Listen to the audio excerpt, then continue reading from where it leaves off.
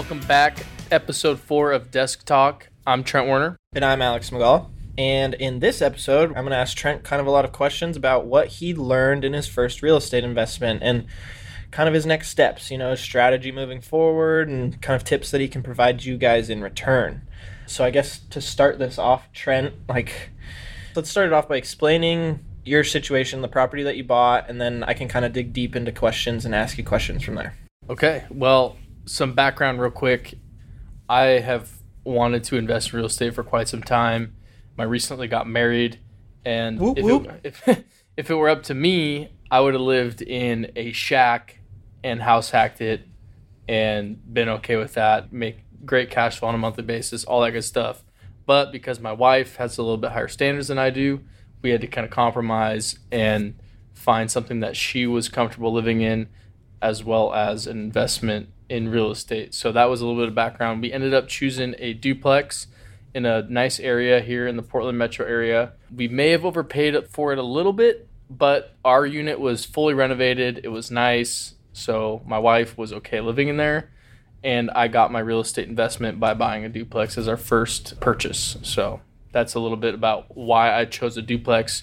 I wanted to go something where, I could house hack it. I could do a 2, 3, or 4 unit or a single family home and rent out the rooms. Whatever it was going to be, I wanted to house hack something. And so that was a good compromise for both of us. Understanding that you can kind of have, the side piece of one person renting and then you guys, the mortgage is split in half basically. Or Yeah. 60-40, however you want to split that up. I think you kind of already touched on this, but why real estate investment?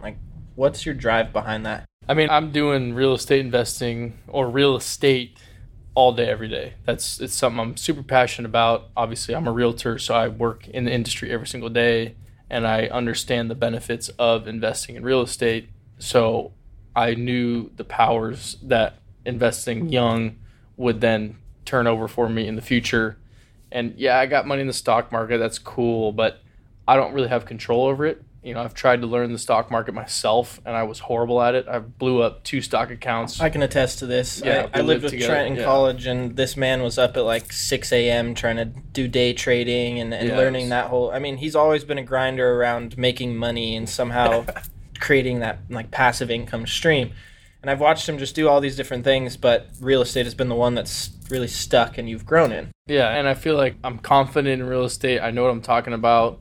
Not to say I don't know what I'm talking about in the stock market. I just don't know what I'm talking about as much. I understand the stock market a little bit, but I figured might as well turn that portfolio over to a professional, let them handle it, and then I can worry about my real estate portfolio. So since I'm passionate about it, I'm in it every day, I understand the market, that's what kind of led me to want to build a real estate investing portfolio. I mean, my end goal is 1,000 units. That's a long term down the road, but you got to start somewhere. So yeah, I mean, we kind of talked about it in our last episode. If your end goal is 1,000 units and you're already saying, whoa, I don't know if I'll ever get there, you're not going to get there. But you said it right there. It's got to start somewhere. Yeah. So why not buy 2 units? Yep. And then you recently just got into another 4 unit, right? I just partnered on a 4-plex with 2 other partners. So it's just, you grow. You start to grow that investment portfolio, and he's not saying he's not going to get to 1,000. He'll get there one day. I'm going to get to 1,000. There you go. He's determined, so obviously he's going to get there at some point. It's just a matter of time and capital, I guess, is the biggest piece. It's a matter of time and creativity. Creativity, there you go. Okay. I'm not creative when it comes to art. I couldn't draw anything. I can't paint for anything. But when it comes to real estate investing, I am Picasso. Creative as all get up. Chop my ear off. Oh, wait, no. Chop my ear off. That's Van Gogh. My bad. Oh, God. That was a tangent. I'd say my next question for you, Trent, is what's been the biggest benefit thus far of buying that duplex and kind of so far? You've had it for 12 months now, almost a year? 14 months. 14 months. So just a little over a year. In that time frame, what's been your biggest benefit to owning this property? I think the biggest benefit is having monthly income help offset our monthly expense. I mean, right now, because it's only 2 units, we're not cash flowing on the deal. But as soon as we move out of that unit, we'll cash flow pretty well. And so seeing that and analyzing the deal in that regard, it may not be a home run right now when we live in it. But as soon as we move out, like I said, it will be a nice gap shot double where I'm into second base, standing up, cash flowing well, appreciating, And that's what I've learned over the last 14 months is I don't have to hit a home run right out of the gate. I mean, no one. Most people don't. Yeah, most people don't pick up a baseball bat and hit one 450 feet out of the park.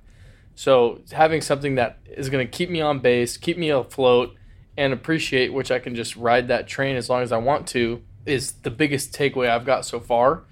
And I mean, one example is in downtown Portland right now, studio apartments that are 460 square feet are $1,700 a month in rent, not including utilities. More than that. It's disgusting. And my wife and I, we pay less out of our pocket every month towards our house or our duplex than people are paying for a studio apartment in downtown Portland, renting. They're never seeing that money again. At least we're basically putting it into a long-term savings account, if you think about it that way. That's a good way to think about it, too. A lot of people use their home as just a big bank account. It's like they build their equity up. Oh, my God, ran some credit cards up. I need to pay them off now. High balance credit card. I can't pay it off with my income that's just coming from my job. Pull the equity out of your home and use it. Once you have that equity, it's all about leveraging it and playing the game. It's just getting into it.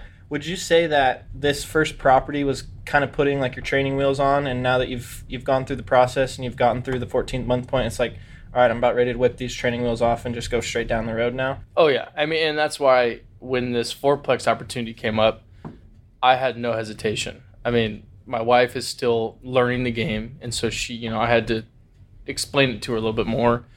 But when two partners approached me, and these two partners have, over 100 units, they've done it for years, they know what they're talking about. I trusted them in that regard, but I analyzed the deal myself as well as them, and then, I'm bouncing ideas off them, say, hey, asking these questions, whatever it may be. Once we got our first duplex, I was addicted. I was a real estate junkie from there on out. And so after about the 12-month mark is when I really started being like, okay, what am I going to do next? Like, how am I going to get my next property?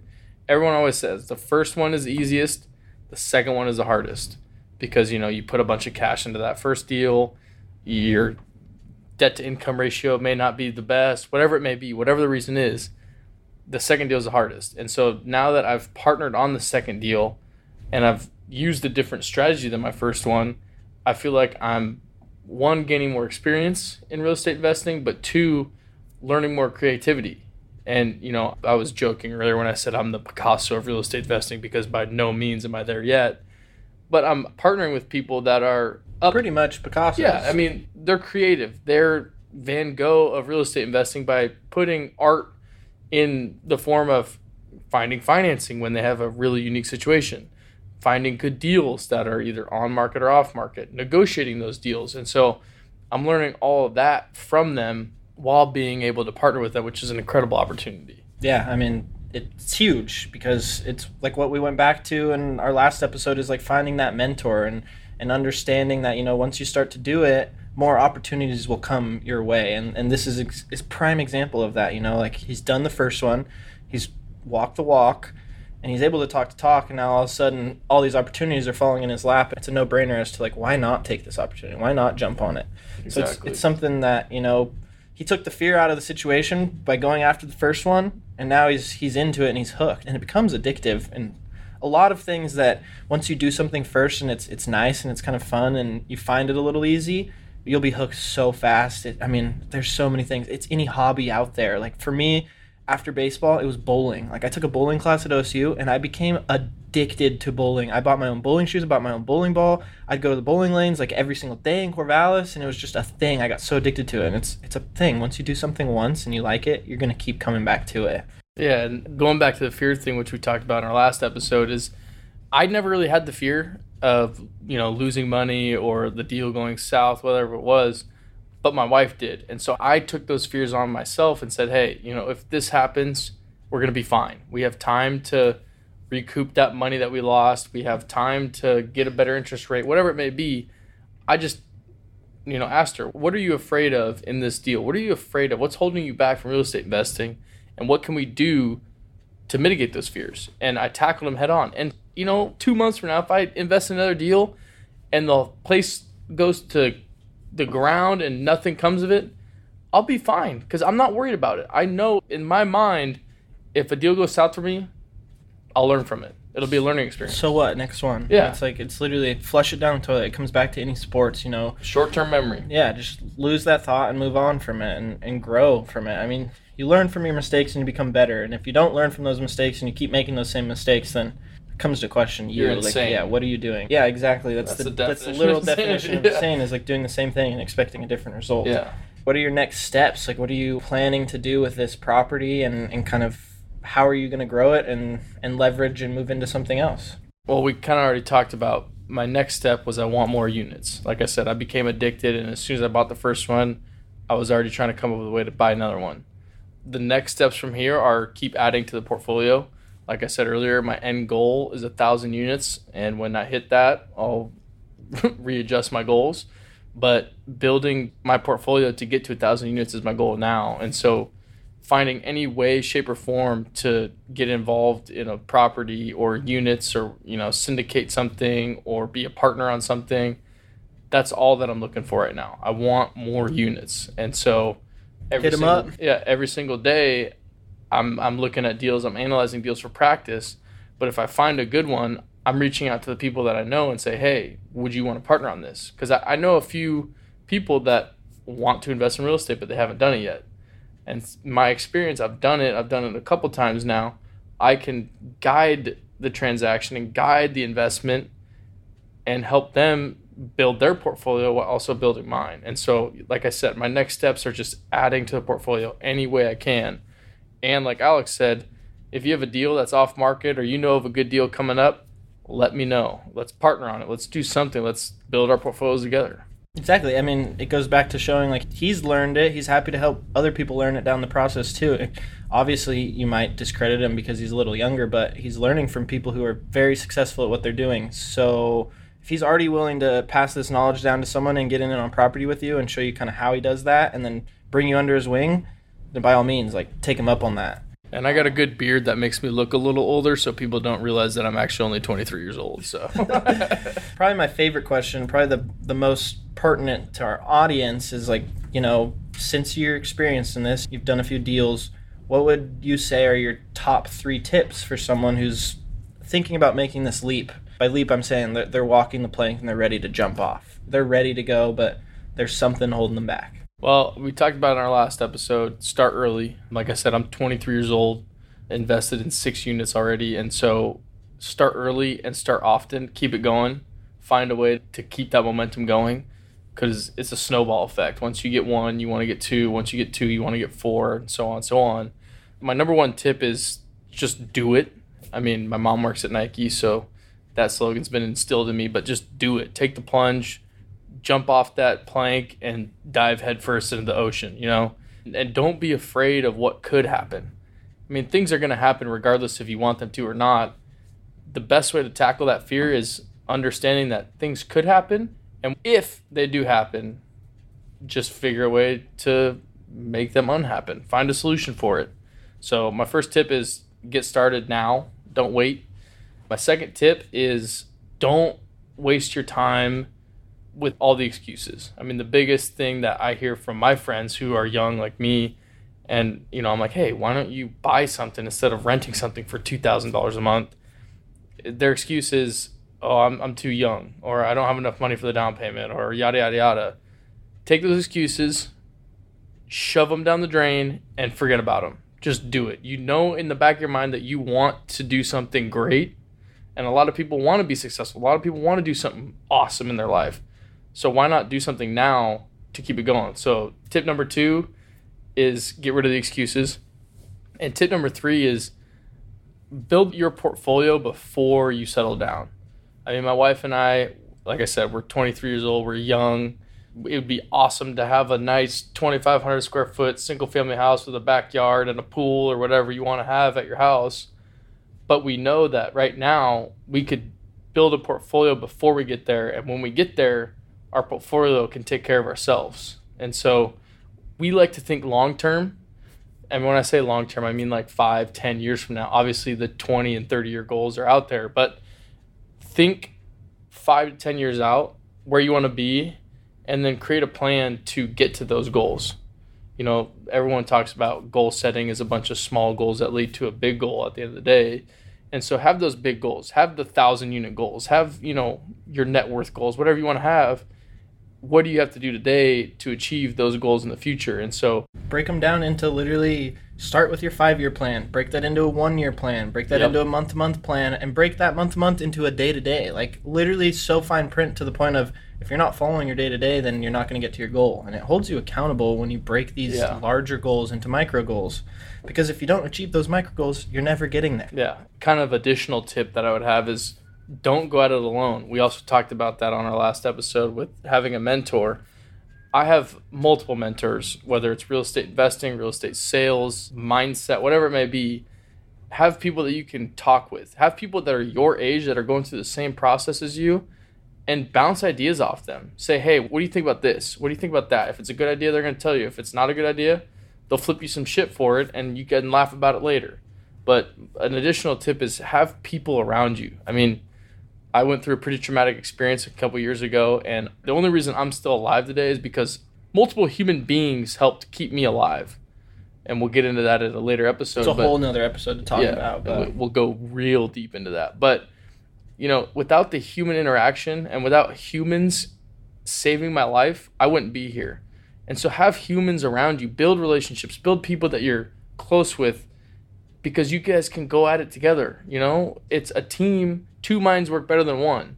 Oh, absolutely. 3 minds work better than 2. So as many people as you can have around you and build those relationships, you're going to be way more successful together than you could ever be doing it by yourself. Yeah, and so kind of 2 points that I have. First tip to you guys, the whole aspect of getting into it when you're young. If you get into it and you're young and you fail, you have so much time. So much. To change that situation. If you get into it when you're 50 and you start to do this real estate investing and you fail, that's going to be scary. That's a fear that I have, is being old and trying to get into real estate and then failing, because you don't have much time to fix your situation. But being 23, if his first investment failed, he's got all his life to look ahead of him still. And it's just something where you get into it and you're young, you're going to be way better in the event that you fail, because you have more time to kind of tackle those failures. Exactly. What's your second one? If you make excuses for everything, and say you have 20 excuses as to why not to get into real estate investing, you're going to spend more time trying to find answers to those excuses, and you're going to miss out on that train that we were talking about. And your buddy hopped on that train because he didn't give a shit about those questions or those answers to those questions. Your ass will be sitting over there up in the nosebleeds on your computer trying to get answers to all these questions, and then you're going to look at your watch and everyone will be gone. You'll be the only person left there, and you're going to be like, oh shit, why me? And it's because you sat there making an excuse for everything. And when you make an excuse, you have to find an answer in your head to overcome that excuse, or else you're going to fall victim to that excuse and not do it. So it's just don't make excuses when you're going to spend so much time answering those excuses. Just throw those out the trash, throw them into the trash, and dive headfirst into it. Well, and going back to what I was talking about with where my wife, she had excuses as to, oh, it's not the right time, it's a lot of money, yada, yada, yada. It's like, it is a lot of money, and it may not be the perfect time, but you can't time anything perfectly. Never. The market, you'll never be able to time the market. And we talked about this in our first episode. We were like, if you do have some magic little globe, you shake it and it'll tell you all the truths, and please flood our emails with it so that we know and we can kind of help everyone else out. But I guarantee there's no one out there with that. So from that being said, it's better to get in the game than it is to wait to get in the game. And so, I mean, I can't remember who said that, but I heard it somewhere. And something that's come up a couple times on our podcast is just you might as well get in and then wait in that game, instead of waiting to get in the game. I mean, if you think about it from a game perspective, say you're in a track meet and there's 7 flights of runners. If you ran in, let's say, the second flight, you weren't the first flight because you weren't necessarily the fastest, but you're close. You run your time, you got a good time, great. You're already in the game, and now you're waiting to see where you finish. And that's the same thing with real estate investing. If you can get in early and then wait down the road to see where your time comes in at, where you finish at, it's a lot better than waiting until the last person that runs and trying to beat the best time out there. Or being like, okay, I'm in flight 7, and then when the 7th flight's called to the track, you don't have your shoes on yet, And so, and like I said, I can't remember who said this, but it's so much better to get in the game and then wait for your results than it is to wait to get in the game and expect great results. Yeah, totally. All right, kind of tailing back to, your first real estate investment. You bought the property and it had long-term tenants in it. Mm-hmm. So obviously that one side was rented out. They'd been there for a while, hadn't been renovated. Those tenants decide to move out. Well, kind of explain your thought process behind that, what you did to tackle that. You know, like, oh crap, my tenants are moving out. It's like, it's a fear that some may have of owning rental properties. Like, we're gonna have a vacancy. Did it scare you at all? Like, oh no, tell us what you did to leverage that situation. Well, there's a few things that happened after our tenants gave us notice. Before they gave notice, actually, we processed eviction 2 months in a row because they were so late on rent that we filed for eviction, and they actually paid rent like the day before the eviction was finalized or something like that. It was super close to the deadline. So if you are buying a property and inheriting tenants, review the leases and make sure the leases are solid. If it's managed by a professional property management company, you shouldn't have anything to worry about. In my case, it was, a dude that owned a duplex and he kind of just winged it, I guess. There was no pre-inspection before they even moved in. There was no lease. I guess there was a lease, but it was like super vague. It was like a Word doc that he wrote up by himself. And that causes a lot of problems. And so just keep that in mind. When you're inheriting tenants, review the leases, review their history, their rental history, and see how they have been paying rent and if they're good tenants. But since we couldn't evict them, 2 months after we tried the last eviction, they ended up giving notice. And that was in October. So we had just missed the prime rental season, being summertime, late spring. And, Robin once again was like, oh God, here we go. We're going to have a vacancy. Why did you want to invest in real estate, blah, blah, blah. But I'm like, let's think about this for a sec. When they move out, we can make that unit a lot nicer than what it was, which unfortunately the unit was trashed. Cat pee, ferret smell all over the place. Didn't clean hardly anything out. Bunch of garbage left over.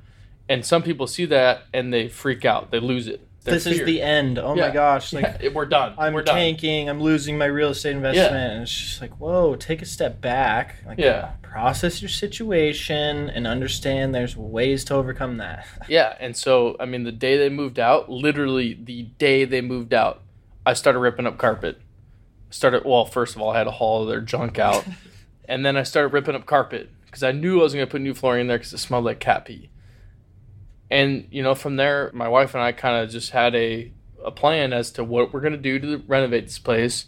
I got a couple bids from contractors because I wasn't sure if we wanted to do it ourselves. And once we got those bids and comparing the cost of the labor and material from these bids, we decided to do the renovations ourselves. Most of them. So, we put in new flooring. We painted the whole place. We put in new light fixtures and faucets, and I think that was what we did ourselves. And then we hired out the carpet to go in the rooms that we want to carpet. We hired out the countertop work. We hired out, I messed up one of the faucets, so I had to call my buddy to come fix it. But, we hired some of the stuff out, but then we did some of the stuff ourselves. And that's how we saved a bunch of money during the renovation. And, we renovated an entire unit for $6,000. Our bid. How long did it take you to renovate it as well? It took us a month. And you were doing that on your own time when you still have a business that you're working and trying to grow and run. So it's like to understand the whole aspect of I don't have time. I work a 9 to 5. It's like, dude, I saw multiple Snapchats from you that were 11, almost 12 o'clock and you're grinding. You and your wife are painting at midnight. And it's just like, when there's something that you want, you're going to find a way to go out and do that. And time isn't going to be a factor. We all have the same amount of time in a day. Can't change the time. You could change when you wake up and start to work on things. You can change when you go home and you start to work on things. Mm-hmm. But ultimately, you have the time. Yeah, like you said, you got to prioritize. There was probably 3 or 4 nights where I was working, and luckily we live right next door, so I could just walk over. But there was multiple nights where I was working on our unit, whether it was painting, changing faucets, light fixtures, whatever it was, until 2, 3, 4 in the morning. Because, like you said, I wanted it. I was prioritizing my time. And, I worked all day on my real estate business. I get up, work out, go to work on my real estate business. And then when I got home at night, I worked 7, 8, 9 hours renovating this place because I knew that I was going to save a bunch of money. Yeah, it was my time that I was using, but I felt a lot more confident renovating the whole place for $6,000 when our first flooring bid alone, just the flooring, nothing else, came in at $6,800. I mean, if we would have hired the whole thing Contractors value their time a lot more than we do, Clear. Yeah, but I mean, if we were to hire the whole thing out, we were looking at 15, 17 grand to do the whole thing. But instead we did it for $6,000. And don't get us wrong, like, you totally can do the route where if, you have no idea and you're not handy at all and you don't care to be handy, then by all means, that's a side note. Go ahead and hire that out. But for someone who, he's young, he wants to understand what he's doing, he has a goal of getting 1,000 rental properties under his name, units under his name, he's going to have to learn eventually to do some things on his own. He can't always go out and hire out work and expect to have this large return. And if you're able to learn and slowly start to develop these little handyman skills, then by all means you're going to start saving yourself thousands and thousands and thousands of dollars if you keep this path of real estate investing going. And don't get me wrong, I mean, it was nitty gritty. Like, I dumped toilet water all over my pants on accident trying to pull the toilet up because I couldn't drain it. Well, I didn't have a suction tool to pull the water out and dump it down the drain. So I tried to lift the toilet up by myself and take it outside and dump it outside. I mean, there was no waste in it. It was just toilet water. But when I picked it up, I ended up like hitting a wall and I dumped toilet water all over my pants. I mean, for some people, they'd be throwing up right there. I mean, for me, it was just part of the work. I had my face near so much cat poop, cat litter, cat piss, and at no point was I ever questioning why I was doing it. I mean, I have my end goal. You see the value behind doing it, too. And going through this by myself, and, well, my wife helped, too. My dad helped, and my father-in-law helped a little bit, too. Going through this, like, on your own, you understand what you should expect from contractors. And now on this fourplex that we're doing a big rehab on this place. Like, it looks like it should come down. But the bones are still good. And so I've called, 30, 40 contractors to get different bids for different things that we're doing. And when a bid comes in, way up here, I can see what they're doing. If I were to go with that bid, they would make 50 grand in profit just by me taking that bid. But instead, I talked with my partners who have done it hundreds of times. And now I realize, I'm like, hey, is this bid realistic? Because I've never done siding or roofing, I asked them about it, and I go, hey, is this bid even close to being in the right favorable atmosphere? Yeah. And they were like, no, that's ridiculous. And so what I do, pick up my phone, I call another one. There was one example real quick before I go back to my unit. We got a bid for the siding. We're going to redo the siding for 85 grand, just the siding. Our whole renovation budget was 100. And I go, holy crap, what did I do? Like, this is a bad, this is a bad investment. Oh my God. I started freaking out a little bit. Talked to my partners and they were like, no, that's ridiculous. We ended up getting a bid for the siding for 15 grand. $70,000 less. And what does that do? That saves, one, a big chunk of our renovation budget, but two, it taught me that, and I learned this from my partner, some contractors bid for retail, others bid for business. If a big company has a lot of overhead and they got to pay a bunch of bills, they're going to charge you an arm and a leg to do it. Yeah, you're paying those bills. Like, if you've got a large contractor that's going to come in and do work on your home, then you got to think about, they have a whole company and employees and benefits and everything that they've got to pay, so they're going to charge a premium. Yeah. But if you go and find, a company, maybe it's a family-run business, they're a little bit smaller. That's exactly what they're going to bid for the business. They want your business. And on top of it, if you find that contractor and you let them know you're going to be a real estate investor, I guarantee they're going to bid a little lower so they get more of your business. Well, the guy that's doing the roofing for us, he's worked on a couple properties for my partners, just got done with a roof for them a couple weeks ago. And I said, hey, I'm struggling to find a decent roofing bid. I need some help. And my partner called this guy and he's like, oh, I'll do it for this. Came in $9,000 less than the roofing bids that I had previously got. And that's from knowing someone and using them in the first place. It's like people understand the value in relationships and understand repeat business. It's like you're a customer if you come into that shop and you buy from them once and you never return. You're a consumer when you come back and back and back. So you want your partnerships, these contractors, you want them to be consumers. You want them to understand the value, and I'm going to be an investor. I'm going to have 1,000 units under my damn belt someday. Mm-hmm. I need you on my team. I need you here on my right wing. Every time I call you, you're going to be like our business. If you can send and channel so much business towards these contractors to where basically 70-80% of all the work they do is from you. Yeah. You're going to have someone who is head over heels to give you the best deal possible and work for you and not work for some big corporation to make them more money. Exactly. I mean, going along with that is if you find the right person to do the jobs, like you said, they know that you're serious about building your portfolio and they know that you're serious about keeping them on your team.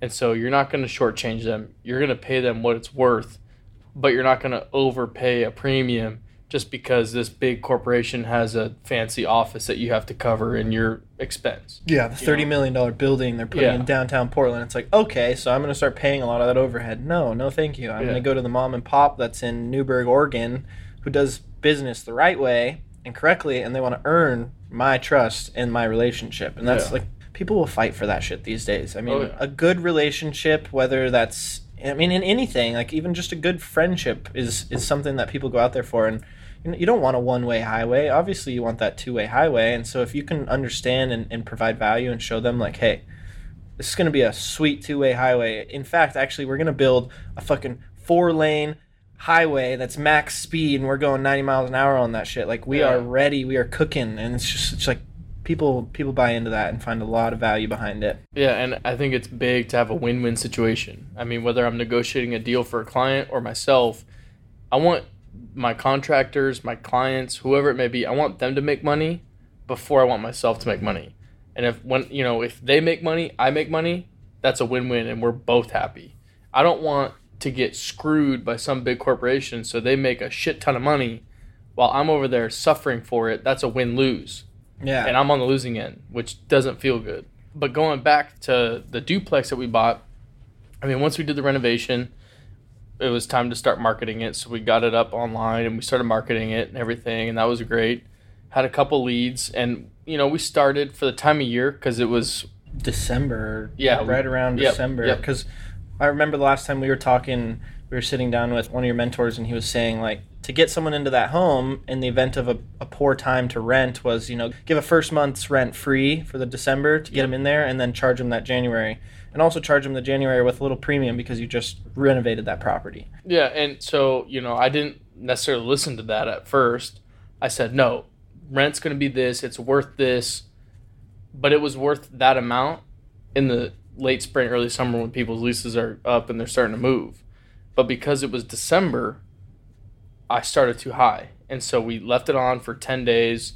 It wasn't getting a whole lot of activity. There wasn't a lot of people looking at it. And so I dropped the price $100 a month.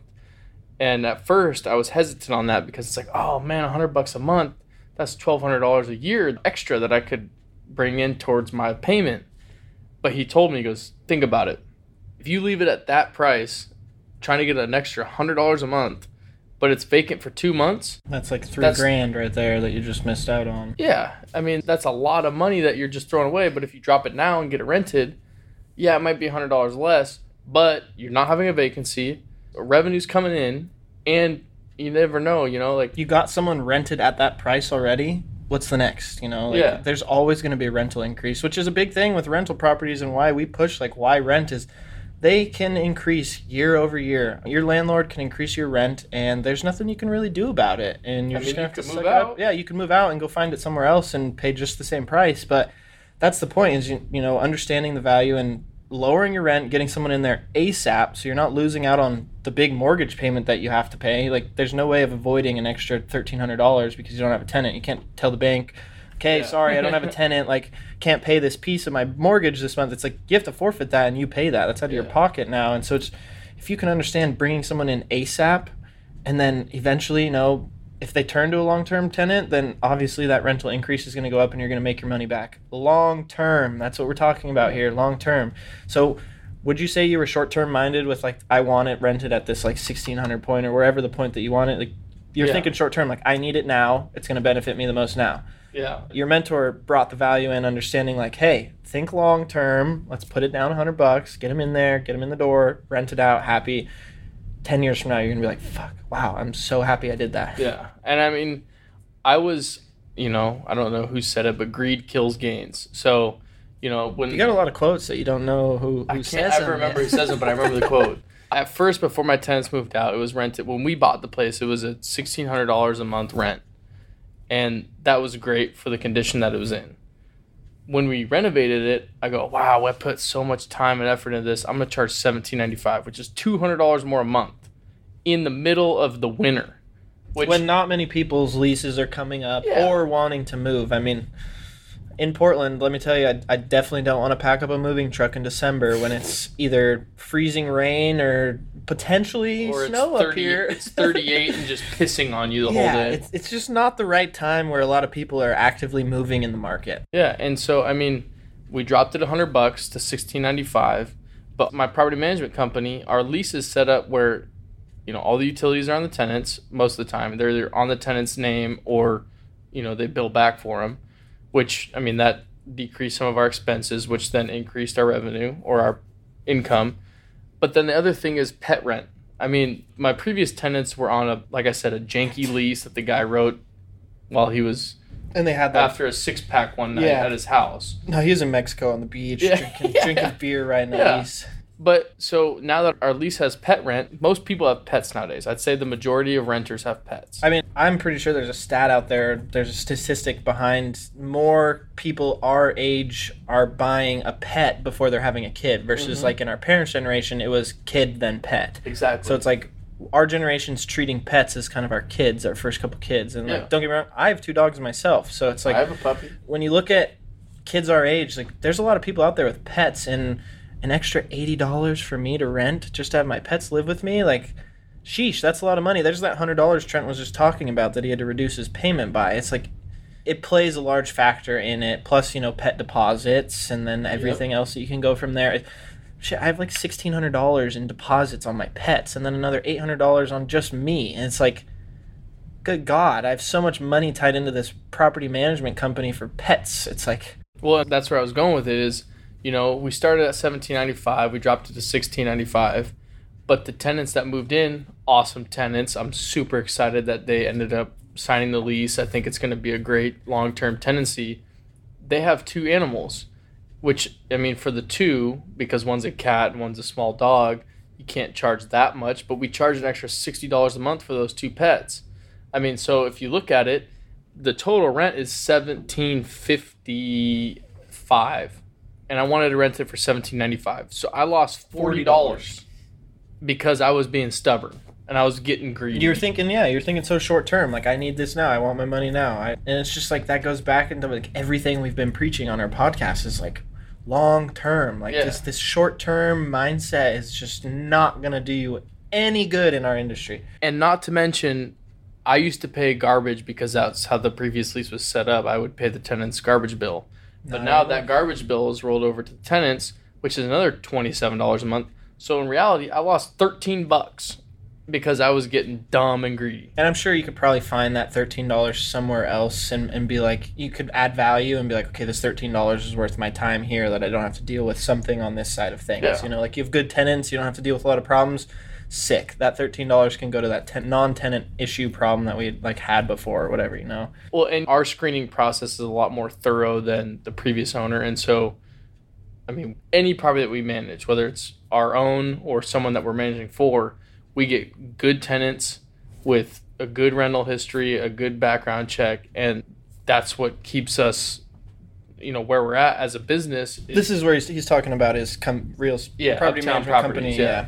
They do a really good job when it comes to managing rental units and understanding leases and stuff like that. And knowing how to word the leases and how we can charge, you know, this and this.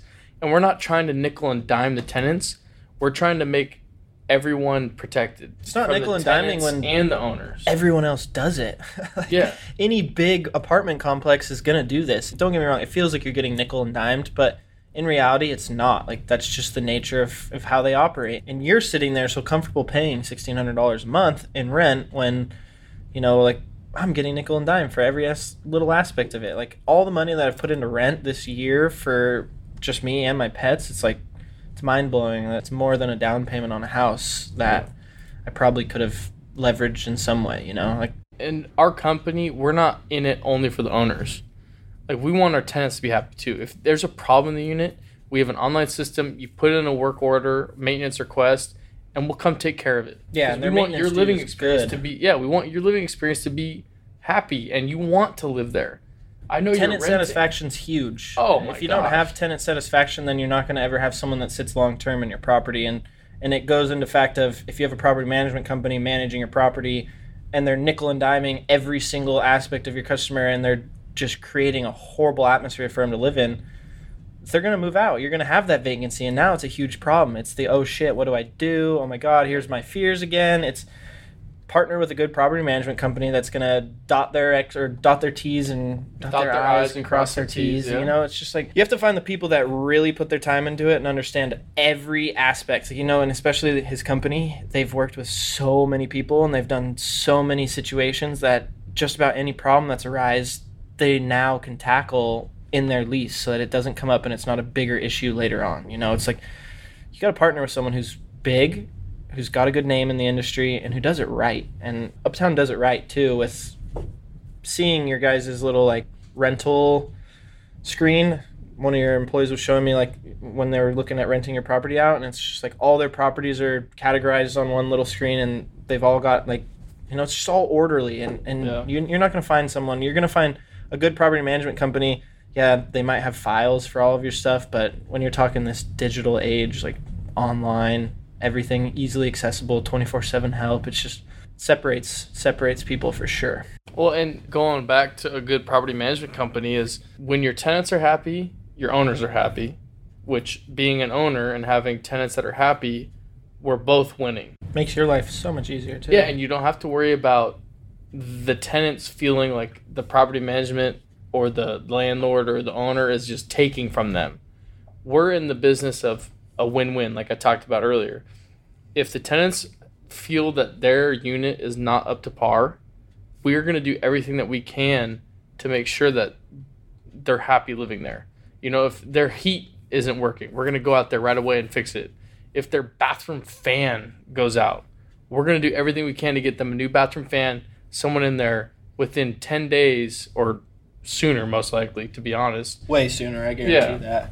But, you know, like, we're going to do those little things for them so they pay their rent on time. They're okay paying pet deposits and pet rent, all that stuff, because we know that if they're happy, the owners are going to be happy. Whether we're managing for ourselves or an outside owner, everyone's going to be happy if we do things right. And so once we got those leases dialed in, the previous tenants moved out, and we found new tenants after we renovated the place.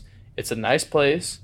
It's in a great location, and it's managed by an awesome company that I don't think me as the owner or them as the tenants are worried about it. And the fact that they're Oregon State graduates. That's a big plus. A huge plus because, I mean, we both went to Oregon State, so we know how it goes. But, yeah. Do you have anything else that you want to add to this episode of experience with your first, you know, real estate investment? Yeah, I mean, my biggest takeaway is to just do it. I mean, it's just so much fun. Just do it, guys. Just do it. It's like bowling, or for me, it's golf. I have a huge golf addiction. You had a bowling addiction. I don't know. I still do. Yeah. 100%. Yeah, and so, you know, once you find those hobbies, if it's a hobby that you can make money off of, that's even better. I mean, no. I can make money off bowling, let me tell you that. I cannot make money off golf. I'm decent at golf, but I'm not making the tour anytime soon. And so, you know, real estate is my hobby where I can make money off of it as well, as I enjoy it so much because it's a game. It's literally the game of life. It or is. Monopoly. It is. I have ADHD up the ass. I love games. I love little, you know, strategy, challenging myself and puzzles and stuff like that. And real estate investing is a puzzle, and it's a game that literally anyone can do if they put their mind to it. And so, I mean, buy a duplex, buy a threeplex, buy a fourplex, and just go do it. Like, go play a game with it, because I guarantee you, if you're like me and you like games, this is a great game for you to enjoy. Yeah, I couldn't agree more with that. You want to say it's a good note to end on there? That's a great note to end on. And like I said, tip number 1, get in the game and then wait. Don't wait to get in the game. Start when you're 23 versus starting when you're 50. That's just like the easiest analogy to put together is young versus old. You know, there's so much less risk when you're younger versus when you're older. It's your life on the line. It's your retirement. It's how are you going to support your kids, you know? Yeah. You got to think so long term. And if you're starting at 50 and you're ready to think long term, it's just like, dude, you've missed the wagon. You've missed every little thing that's been thrown your way, and I'm sorry, but pick up the scraps and good luck. And I mean, my thought process, real quick, going back to long-term goals, is when I'm 53, or my parents' age, my parents are 55, but when I'm 53, 54, 55, whatever it is, and I'm ready to kind of just go take a trip to Tahiti or go golf in Arizona, whatever it may be, I'm gonna have an asset that's paid off, that I own in full, that's been giving me cash flow for the last 30 years and appreciated over the last 30 years. I mean, when you're 50 and you want to go golfing, like Trent's saying, you can go golfing with your properties and you're not losing money. You can go traveling to Bali, and you can go wherever the hell you want. And if you know you have 16 units that all bring you $1,000 a month, well, that's $16K a month that you now technically have as spending money. So if you go out for a month in Bali and you only spend $4,000 on your whole trip, well, you still just profited $12,000, and you went on vacation and sat your ass there and did nothing. The way I think of it is, when I'm 53 years old, I will tee off on like hole 1 at whatever golf course I'm playing on the 15th of the month. As soon as I hit that tee shot, I just made money. And I'm golfing. I'm doing something I'm addicted to. Enjoying. Yeah. But as soon as I hit that tee shot and I make a double bogey on 1, I just made 16 grand. You know, whatever it is. So what? That double bogey's nothing. Yeah. I don't care about shooting an 88 when I'm netting cash while on the golf course. All right. Well, good place to end. Yeah. I think next week, you guys, you have to come back and listen to it. It's one of our first interviews we're doing. It's exclusive with this young multi-CEO, just straight go-getter out there. 20. He's our age. Yeah, he's got a crazy story. I don't even want to give you guys too much about it. We're going to let him kind of talk about it, but let's just say he came from nothing and he's somewhere now. So definitely tune in next week. Yeah, big time coming back next week and listening. It'll be worth your while, I promise you. Absolutely. And as always, both of our socials, websites, all that is going to be in the description. Alex Smagala is a tough last name to spell, so we're not going to try it on the air here. Mine's pretty easy, Werner, but it'll all be down there. So reach out to us, for watching or listening. Give us questions. I mean, his DMs, my DMs, emails, phone calls, whatever it is. You know, we're always available. We're here to answer your questions. It'll be something where if you send it in, we're going to sit down for an episode and just tackle people's questions sometimes. So don't hesitate to reach out to us with any questions. The next piece I want to say is please leave us a review. Please. We read those, we take those into account, and we try and understand how we can be better on this side so that it's more valuable for you guys on the end side. And with that, I'd say, Trent, do you have anything else you want to say? Thank you so much for listening, and we'll see you guys next week for our big episode. Desk Talk out. Yay!